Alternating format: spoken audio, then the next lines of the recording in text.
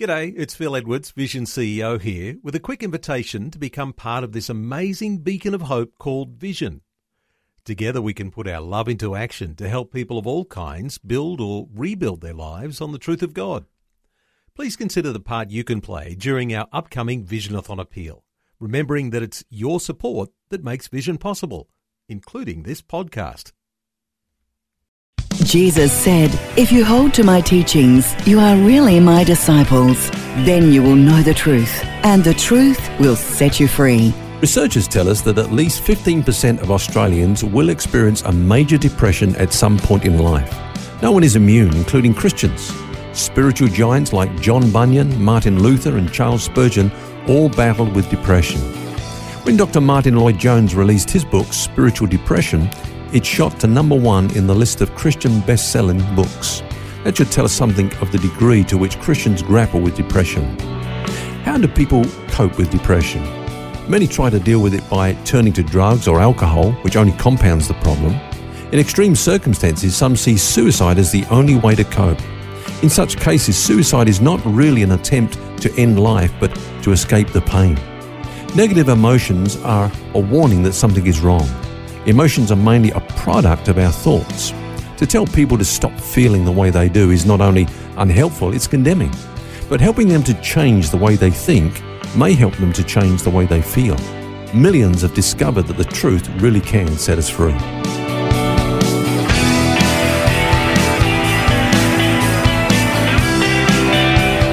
This is Set Free with Ken Legg. And welcome to the program. Phil here along with author and pastor Ken Legg. And our subject this week is a sound mind. And Ken, as you said, depression is a pretty big subject. A lot of people battle with it every day. It certainly is a big subject, Phil, and I need to say right at the outset that all we can do today in our limited time, of course, is just to touch upon that subject. There are, of course, a range of causes for depression. That's why it's such a big subject, and that must always be kept in mind. There's no one size fits all, you know. Certain people who have, particular personality types, for example, are at greater risk than others. People that are prone to worry, people that are shy, people that tend to be hard on themselves, perfectionists, if you like. They tend to struggle more with depression. And then, of course, there are physical disorders such as chemical and hormonal imbalances, sleep loss, glandular dysfunction, and so on. They're just some of the possible causes for depression. Then there's anxiety. The book of Proverbs says anxiety in the heart of a man causes depression. There you go.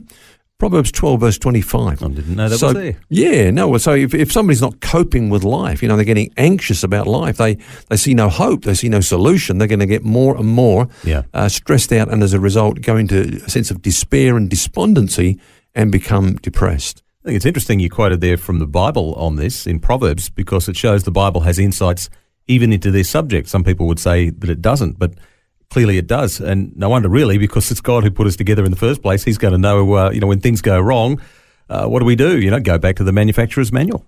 Yeah, and in fact, what I want us to do today in our program is just to take one example of someone that was going through depression, suffered a depressive episode, if you like, and that person was Elijah.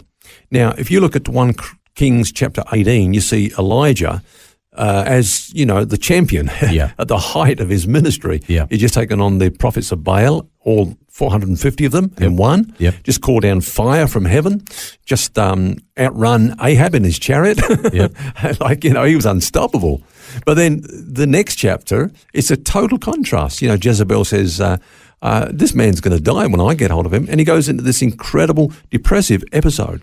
And what that shows us, as James says, Elijah was a man with a nature like ours. We sometimes put these people on a pedestal and think that they're different to us, not even human, but he went through what we go through. Now, let's have a look at the kind of things that really tended towards making him depressed. The first thing is that he was very much a person who lived in isolation. You don't see him hanging out with a lot of people. In fact, when that happened, he took off and he left his servant behind. I mean, the very few times that we see him with a servant or with, an assistant, then he clears off and leaves him back in some place called Beersheba and just takes off on his own. Second thing is that, he took on God's burden in almost a personal way. We have to be careful of that. For example, people do get depressed at times about the state of the church, and they can internalize that in such a way that it becomes their problem. We take these burdens on behalf of God, but only God is able to really handle the full weight of those things. Yeah. I think another thing with Elijah is the incredible swing. He had this public success, and that always makes us vulnerable, Phil, I feel. He was catapulted into the spotlight. He said, until I say so, there's not going to be any rain. So 3.5 years, because there's one man said so, there was a drought, and everybody knows it's because of Elijah. This man's got power with God, but this can be a dangerous time. There he is up on there on Mount Carmel. He takes on all the prophets of Baal. He calls down fire from heaven. This guy's becoming a superstar, and more the focus of all the people is upon him. Then, as I say, when he opens up heaven, the rains begin to fall. He takes off, and Ahab takes off. He outruns King Ahab, who's in his chariot. Yeah, so pretty amazing. Yeah, this guy's probably thinking, what can't I do, And he's getting sort of a little bit carried away with this success. But then, of course, comes this anticlimax, and that's where things go wrong. When, nothing seems to have changed, because Jezebel says, well, we're not turning back to God. In fact, we're coming after Elijah and we'll kill him. So then he gets perplexed. He thinks this is how it's all going to pan out. It doesn't work out the way he thought. So he takes off and he says these words, Phil. He says, it's enough. Now, who hasn't said, I've had enough? Enough is enough, I alone am left. There's nobody else that's standing up for God. I've done my best. No, it hasn't worked, so Lord, take my life. There's no point in going on. But that certainly wasn't the case, though, was it? There were 7,000, was it? Yeah, well, that's right. And he had a lot to learn. An interesting thing there, I think, is if those 7,000 had been around him and encouraging him or visible to him, that's a whole other thing, Yeah. Maybe he wouldn't have gone down that path. What can you do, though, for someone, if you know someone who's that low? He was pretty low at that point, perhaps even suicidal, looking at the prayer that he prayed. Yeah. What did God do? Well, let's look at what God did. I mean, he ran out of gas, but he didn't run out of grace. Thank God for that, In fact, grace is magnified. I mean, you think about Elijah's ministry. When he was obedient in a time of famine, God sent ravens to feed him, okay? Little tidbits on a daily basis, little bits of meat and so on, and, he's sustained. When he's disobedient, God sends angels to feed him, angel cake. So that's the grace of God. He pours out his blessing on people that are running away. Look at the disciples. When they threw it all in, they said, we're going back to the nets and the fishes. Jesus turns up along the side of the seashore there, and he says, cast your nets on the other side. They get full of fishes. And what do they say? It's the Lord. This is the grace of God. They knew, they'd experienced God's grace so many times. So God then comes to Elijah, and he tends, first of all, to his physical needs. Now, I think that's important. This guy is exhausted. He's burnt out. He's run. He can't run anymore. He's tired. He's weary. He's hungry. And so the first thing that he needs is sleep to rest his jaded nerves and a good meal. So God lets him sleep. And then when he awakes, he feeds him. Interesting, when Jesus caught up with the disciples, when there was that big catch of fish, then they all come aside onto shore, onto land. And the first thing that Jesus said to Peter is, have you had breakfast yet? I think that's important, because we are a psychosomatic whole, and what's happening physically is also going to affect us in our soul. Of course, the next thing that he tended to was his spiritual needs, and that order is important, isn't it? The physical first and then the spiritual. That's right. Now, he got into this depressed state because he was thinking wrong, and so God had to correct some things in his life.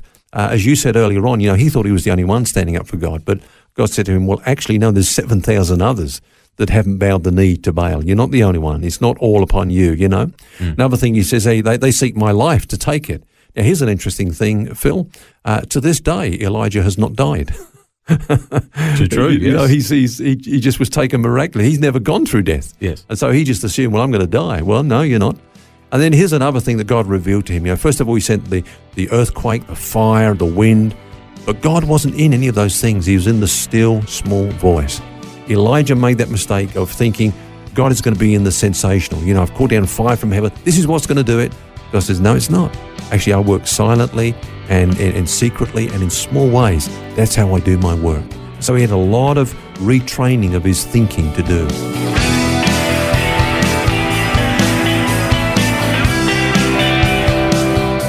Some practical help this week on a sound mind, and we'll have more on this discussion tomorrow. Do join us. Until then, remember, you don't have to carry that baggage. God wants you to be set free. For books, DVDs, small group studies and other resources from Ken Legg, including the book What's Eating You, which features topics from today's message, visit the Vision Christian store at vision.org.au. That's vision.org.au.